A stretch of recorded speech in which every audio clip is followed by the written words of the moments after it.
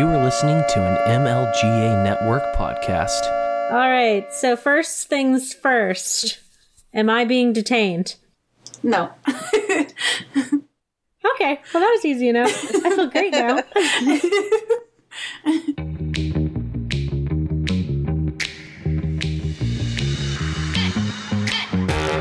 Welcome to Voluntary Vixens, where Jesse and Maddie give a female voice to news and pop culture with a libertarian twist.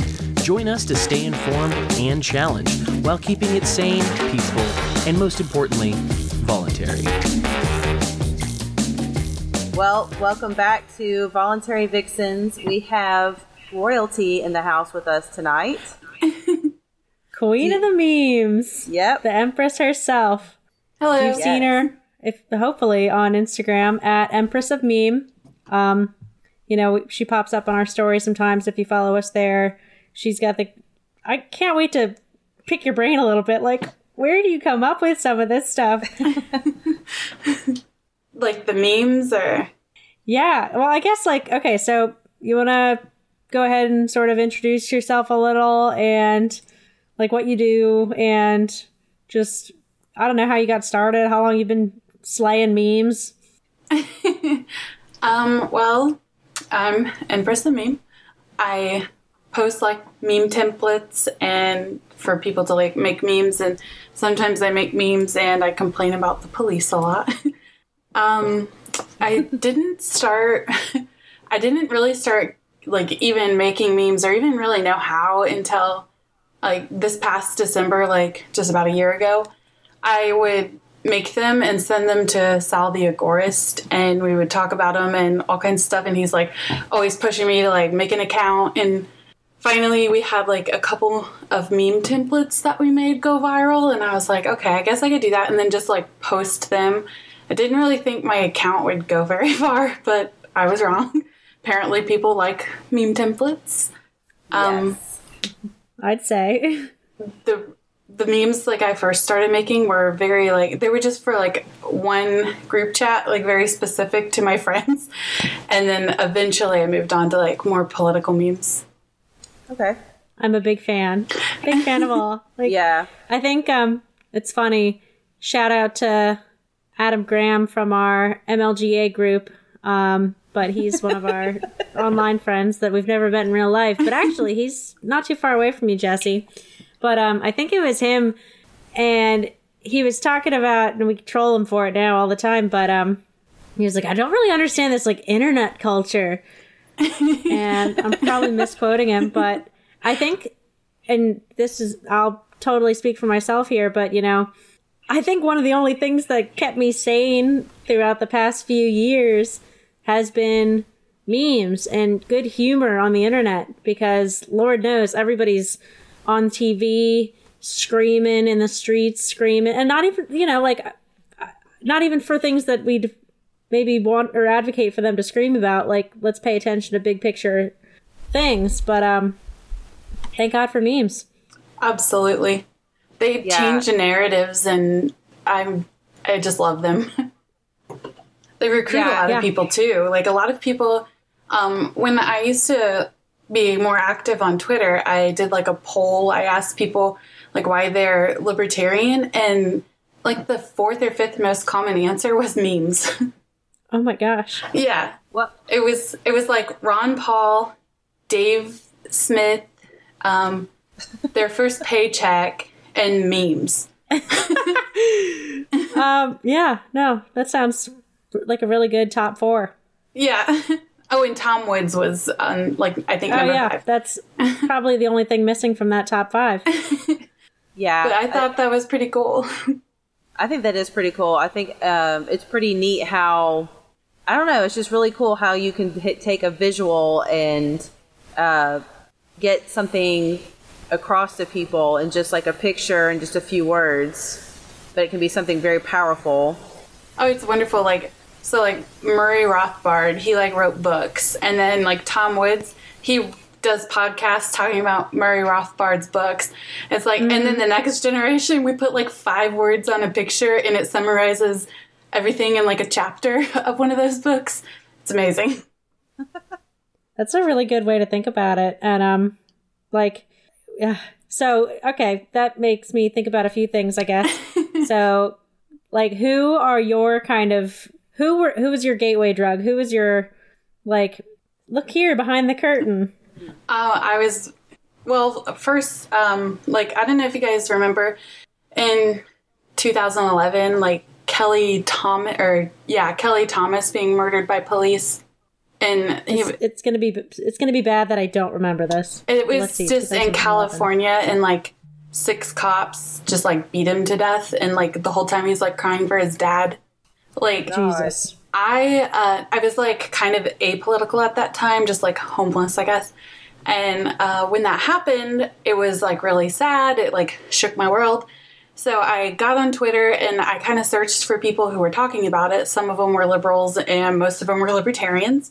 And one day I can't remember exactly what I tweeted, but I said the words "our government," and in typical libertarian fashion, somebody like reached out and they were like, "It's not our government." And he eventually suggested that I look up Ron Paul and listen to him in the debates. So I looked him up and I just saw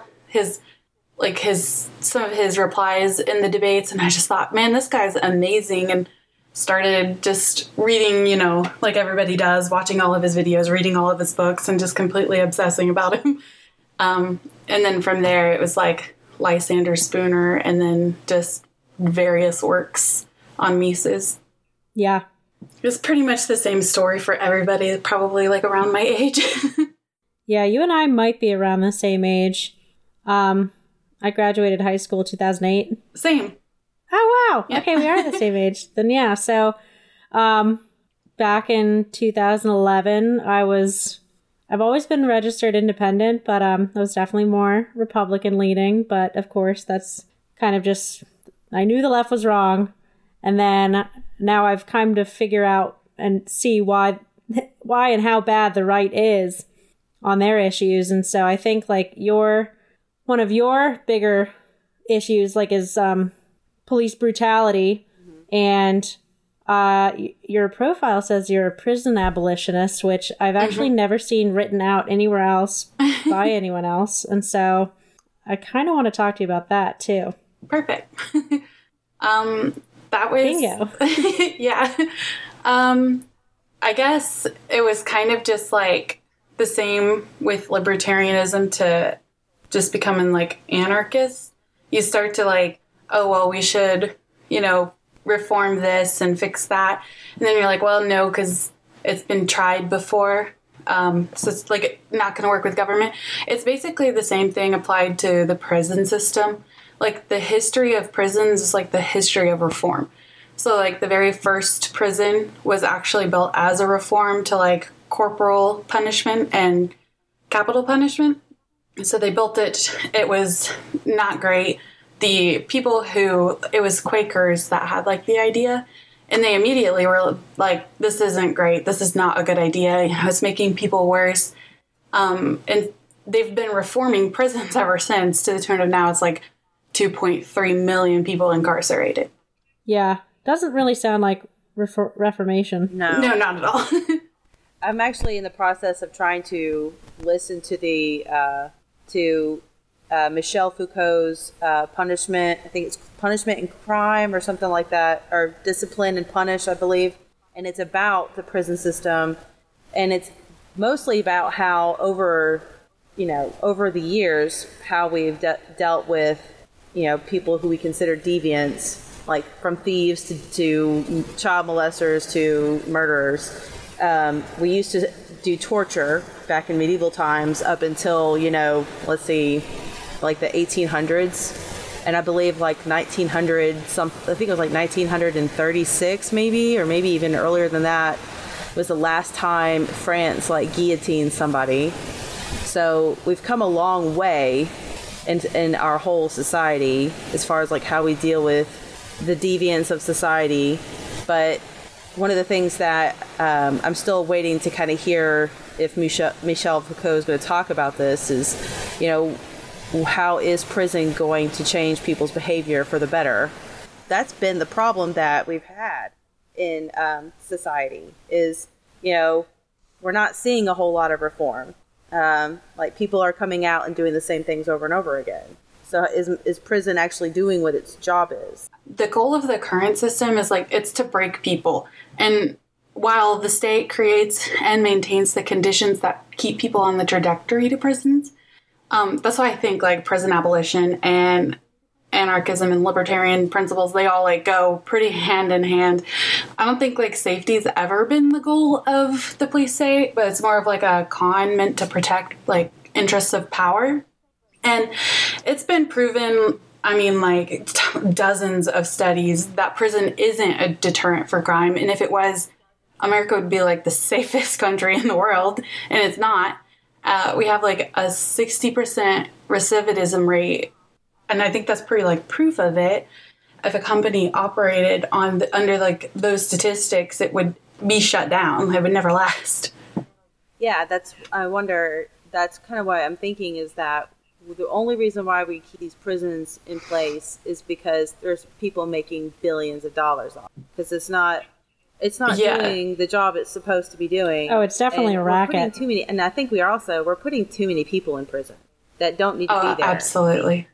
The like what like our current prison system does is like it takes the most hated people, like the people we can all agree, like, you know, I mean, personally, I'm a pacifist, so I don't really agree with it. But people you're like, oh, I hate them. They can die. They could be tortured. I don't really care. They take those people and they create like all these laws and these exceptions, and they deprive them of just rights and their humanity. And then after people are okay with that, they bring in these people who are nothing like that, like nonviolent offenders, like Ross Ulbricht, and they apply those same things to those people. Mm-hmm. Free Ross. And that's how we get the system that we have now. That kind of makes sense. I mean, like, that's how they slip everything past us, you know? Here, look at the shiny object. Like, this is for your safety. We're protecting you from X. In this case, we're protecting you from the murderers, the like, routine thieves. We're protecting you from the rapists. And, but also because we kind of give over that freedom for, like, this really a promise of security that we don't have, and I don't think we've ever had, and it's really like kind of an impossible promise to keep as like an outside source. Like the only real true, I think, means of defense are your own self-defense. And so like it's getting we outsource that as people, like individuals. We outsource it to this group called the government that says we're going to protect you. We've got it all handled, guys.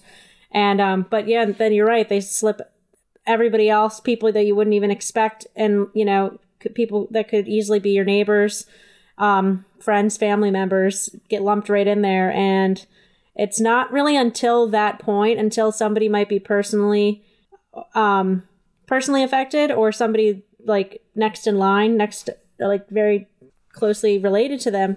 It's like, I mean, this is just how I kind of would see it, is that you don't really understand how oppressive the system is until you see it kind of acting upon somebody who's close to you. Unless you get red pilled in a YouTube video, like watching watching cops beat. And what's really sad is our culture is so obsessed with like cops and courts and criminalization that even when they're a victim of it, they'll still defend it. Yeah.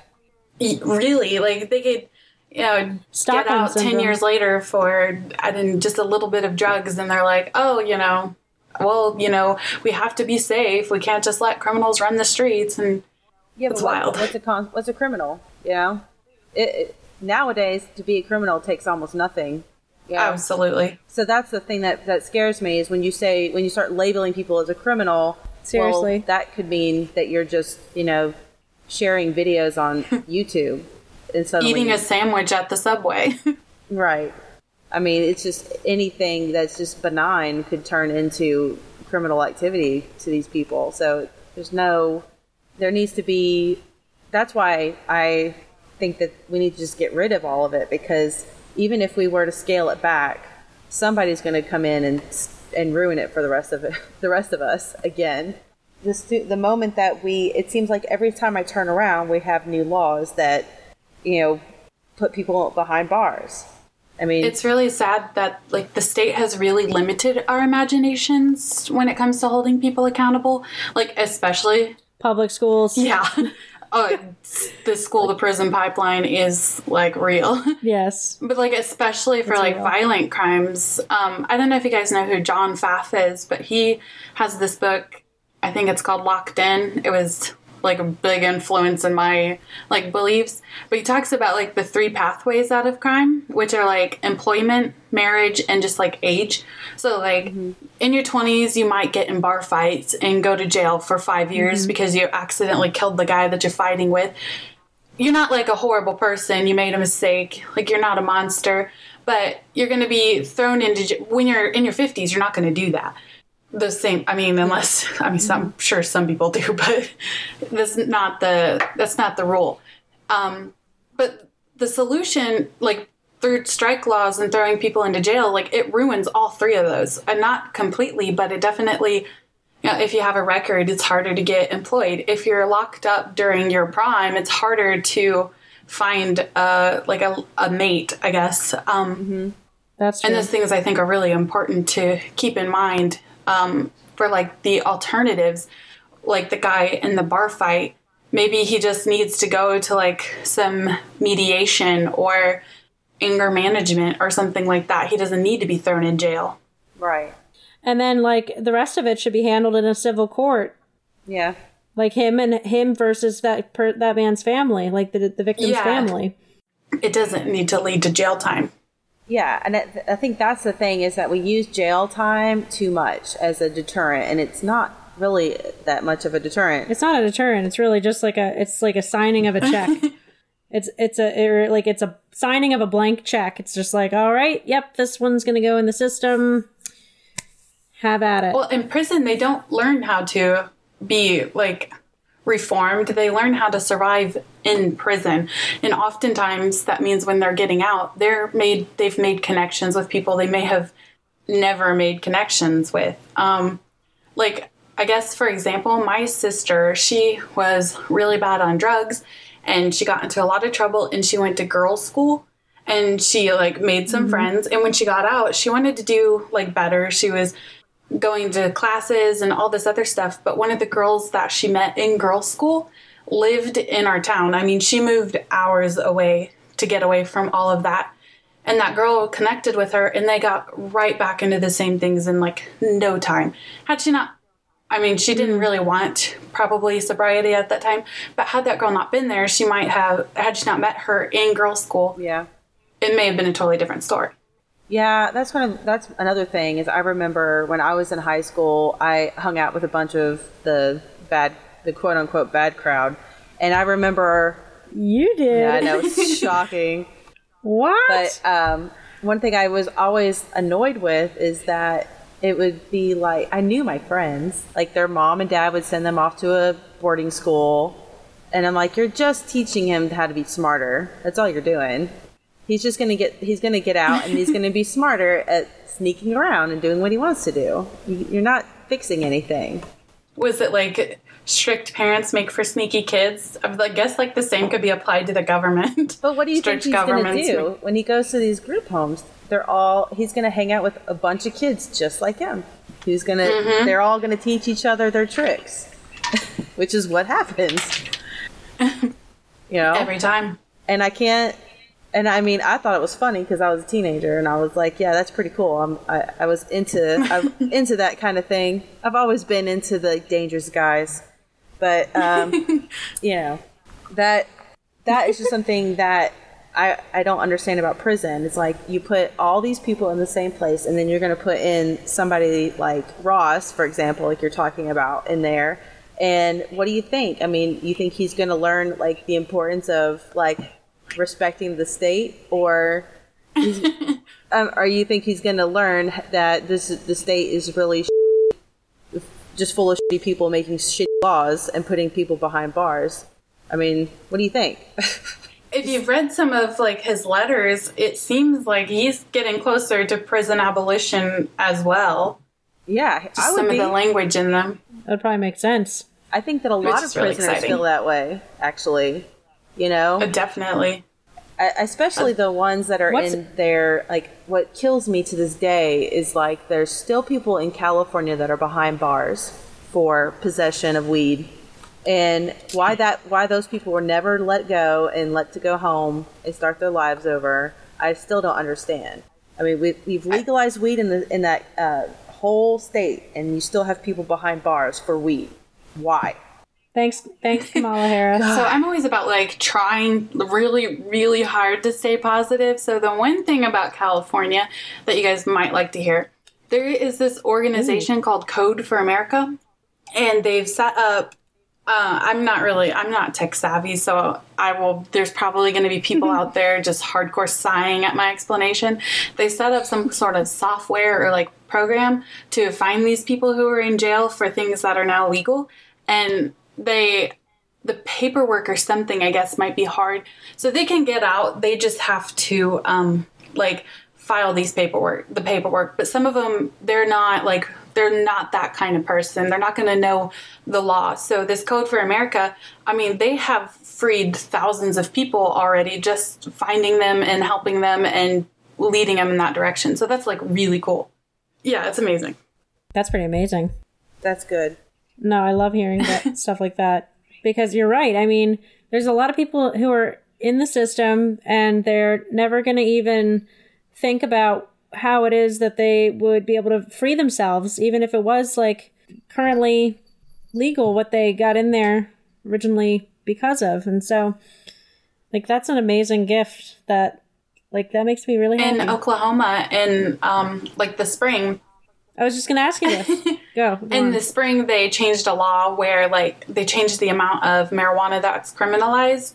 And so just a bit over 400 people, Oklahoma was like the most carceral state in the nation. And they freed like 400 and some people. And now they dropped their prison, I think, percentage, like 1.7%, which is pretty awesome. Only 1.7%. Yeah, it's really depressing.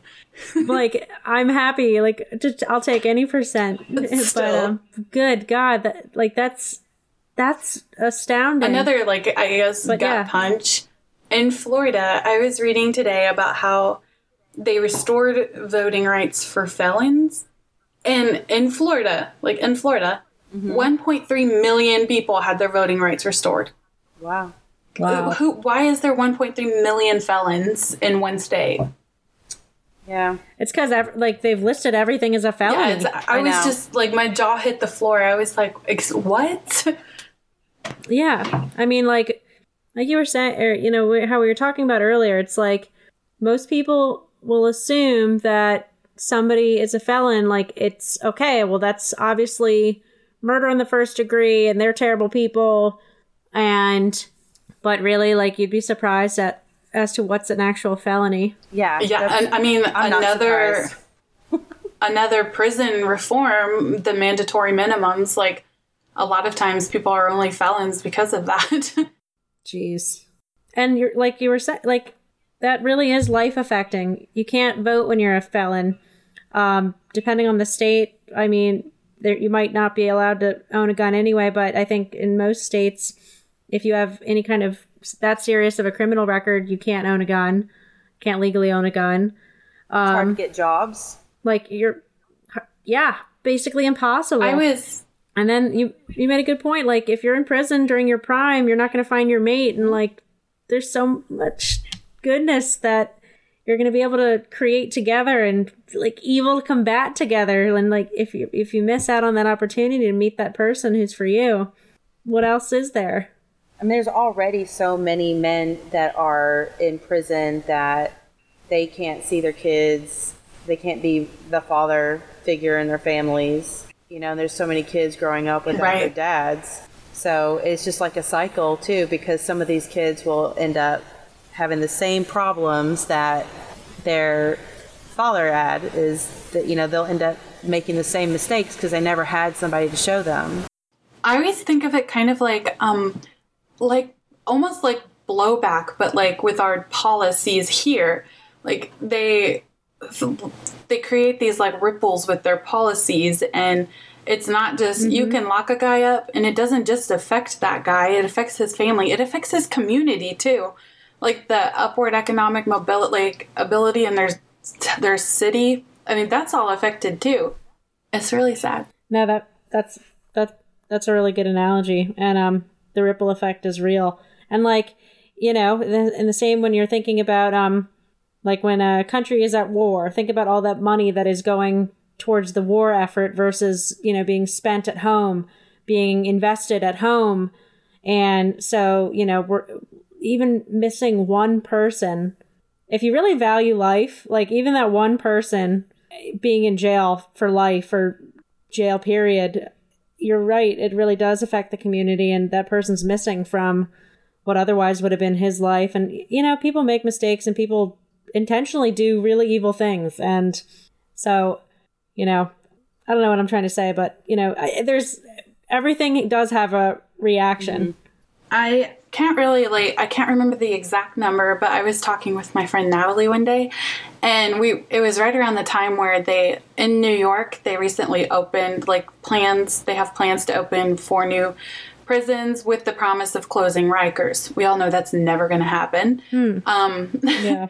So I was looking for their budget, and I was like, oh my gosh, the Rikers budget is like, it was something huge, like in the billions. And she was like, oh, that's really high. And I was like scrolling further, and I was wrong. And it was like triple that. It was like, oh my God, I want to say maybe 800 billion. Like, if you think about that money, like where it could go, it is just outrageous. Like the capital that's just being sucked up by the state.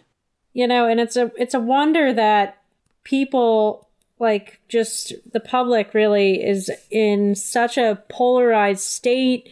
People are so anxious and stressed and depressed and, you know, really at each other's throats. And it's like, I think, you know, it becomes a lot more tribal of an environment and of a, you know, atmosphere when certain outside pressures are pushing on us. And I'd say, like, us being sucked dry through our taxes and like going towards enormous sums in these budgets, like that's easily what's happening. Right. It's compounded with other things, but that is definitely one of the factors we're being stolen from. If you've listened, I don't know if you guys listen to the Bob Murphy show, but he did this episode Love Bob. I love him so much. There's him. This episode he did on how a Rothbardian society would be pacifist. And he was talking about like all the ways that crime would be muted in a stateless society. And it was like, there'd be like no boom bust cycles, you know, like making people poor and all that other stuff. There'd be like no mass disruptions of the family units, removing like one or both parents from the home for like punitive reasons or war. No drug laws, no minimum wage laws, looser restrictions on adoption, which I think if more people could adopt kids and more people like could, here's like the super Rothbardian thing, like sell kids, like if there was a market for that. This is the future, libertarians won. I know.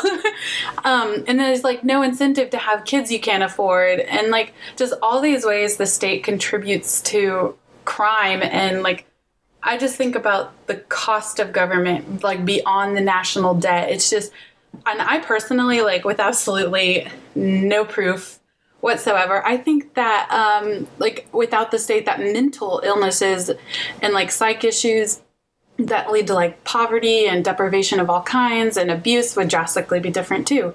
It would just be handled different. I think school is a big part of the problem, like public schools. Prison. It's really just like mandatory daily child prison. Seeing all of this just destruction and death, I mean, that can't be great for the human spirit. No, it really can't. No. And I think it's definitely all part of the decay. It's all by design. It is. And, or like at worst it is, and at best it's just this incompetence that we, the public, allow to continue. And because I guess, you know, people are afraid that, well, we need the state to keep us safe. Like, there's no other way. Who will build the roads? It's just a false sense of safety, though, because it's not, like we were just saying, it's not really keeping anybody safe because, I mean, we were just talking earlier about how, well, I don't want to say the company, but there's a company that's come out and they are heavily tied with pedophilia and the elites. Mm-hmm. Starts with a D. And if we mention their name, we end up making people mad because there's some of our friends who love that company a lot. But what I don't understand, I guess, is, you feel like you're safe, but there's still people like that are free and they're right there with your kids all the time. And just like... Yeah, right? Like, I don't think I'm ever going to go to that theme park. I mean, I've been there. I went when I was... I mean, I've been a couple times, but I've even told my husband, I was like, I have no desire to go to Disneyland for multiple reasons. You said the word! Cam, just block that out. But yeah. I think, like, one of the... my knee-jerk reaction when people are like, what about, like, if you want to abolish prisons, what about the rapists and murderers? And, like, my knee-jerk reaction is always like, well, first take away their badges and get them out of Congress. Yeah. It's just like... yeah, right? Why do those ones get away with it? That's what I don't... Like, they get a free pass. That was the next thing I was going to talk about. So I was like, how many times have we heard in the news about a child rapist who gets, like, 4 months and then he's out? Mm-hmm. There's, like, in this country, there's, like, you get life in prison for building a website, but politicians can lie us into a war that kills thousands of our citizens and millions of citizens in the Middle East. And then we've got, like, 45,000 veterans that have killed themselves since in, like, the last 6 years. And there's nobody in jail for that crime, but all these people, like, murder is bad, but here we have, like, leaders in this country who have done way worse. And are vying for more power all the time. Absolutely. Yeah. While we're on the subject of Congress being full of little diddlers and whatnot, but it's, how many times have we heard about the millions of dollars in settlements that Congress has paid to, like, settle their fees from their sexual harassment lawsuits that they've been entangled in? Are they paying for that? No.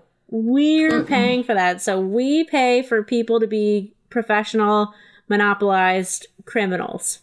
I hate that. I hate that so much. I do too. It's infuriating. Yeah, no, I mean, definitely. It's hard to not kind of sometimes be down in the dumps about it when you're like that awake to, like, that's the situation we're actually in. But, if you're stressed, check out our last episode. Yes. On stress management.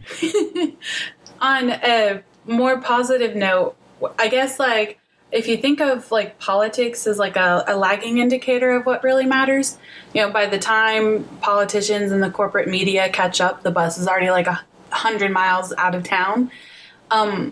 This last election, these radical prosecutors were, like, and specifically in our friend Kamala Harris's old stomping grounds, the radical prosecutor that was voted in there, his dad is in prison for killing 2 cops, and the person that he won against was endorsed by Kamala, had a ton of institutional report. He ran on a platform, is that what they call them? Yeah. Like a platform of he's not going to prosecute for drugs. He's not going to send people to jail for nonviolent gun crimes. He's not seeking bail for, like, a number of arrests.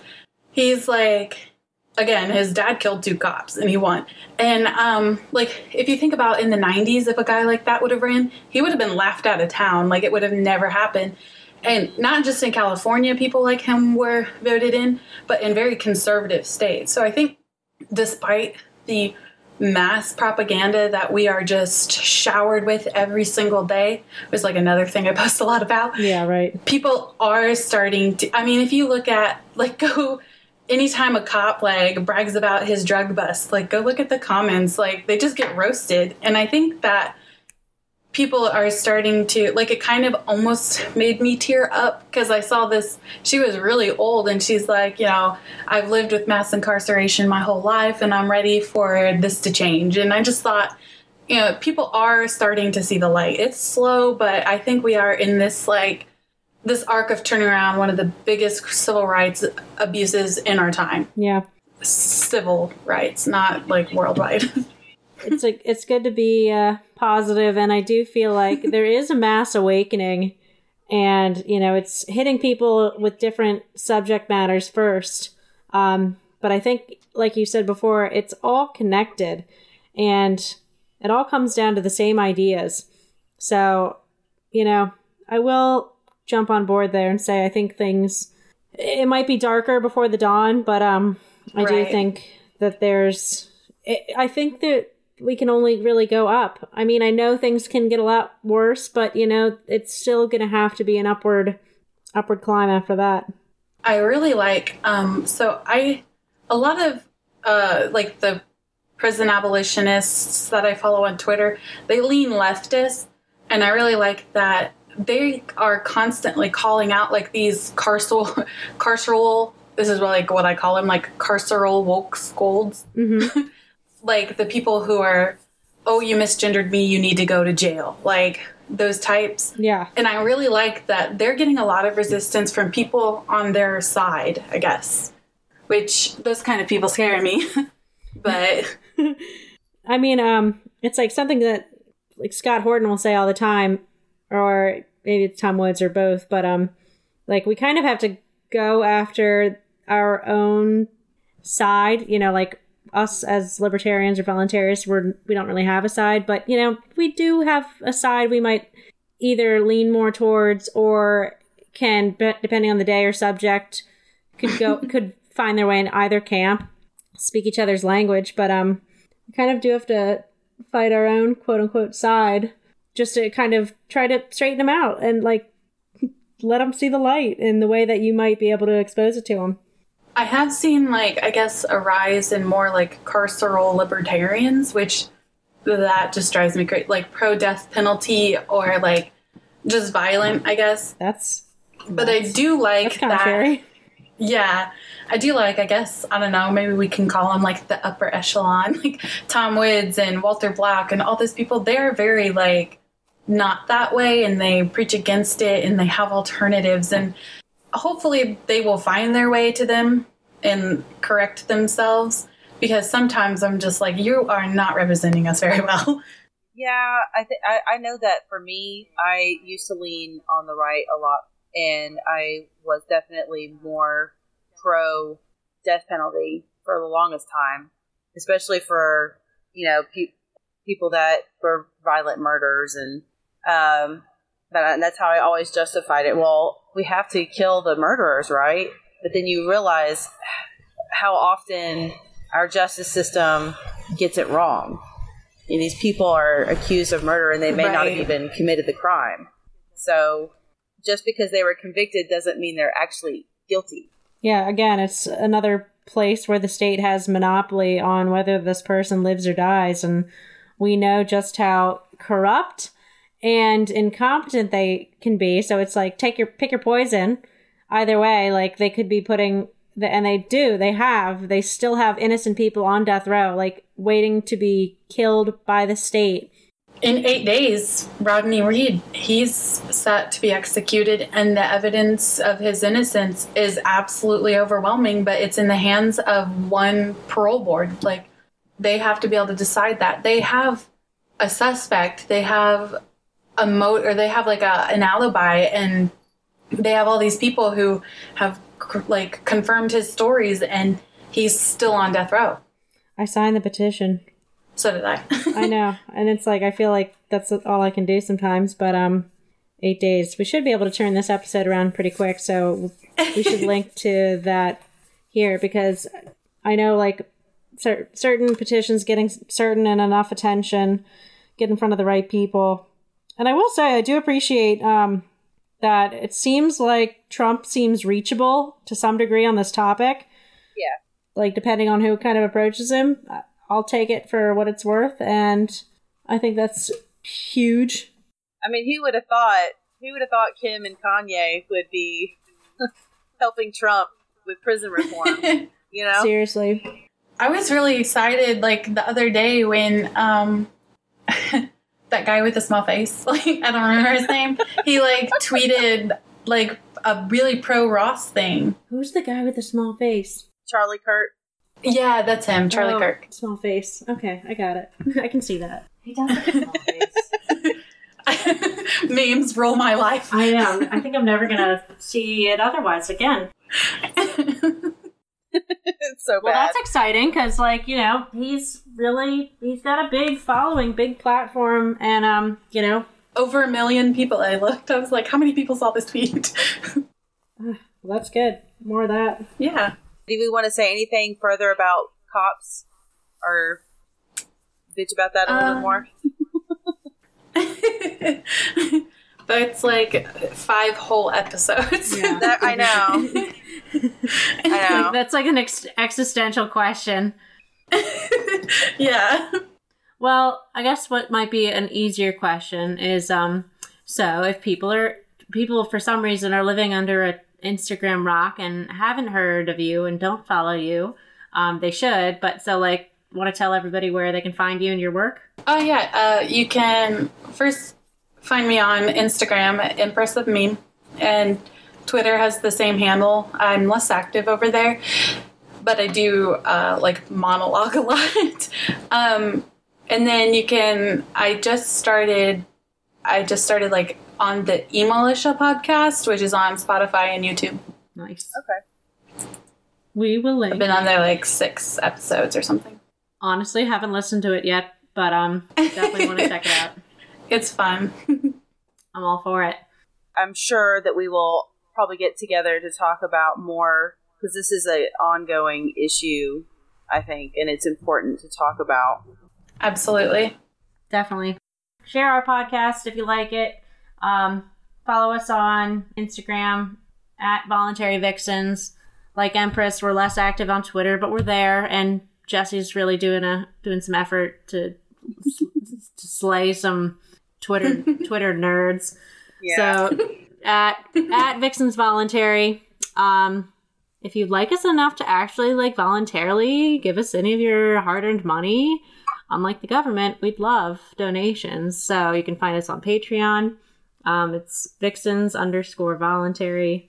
You should be able to search and find us. We've got a patron, so somebody's found us despite our inability to concisely talk about how to donate money to us. We're pathetic. All right. Thanks again, Empress, for joining us. Can't wait to see you on the Instagram floor. And in the meantime, hope you and everybody else listening keeps it sane, keeps it peaceful, keeps it voluntary. Bye.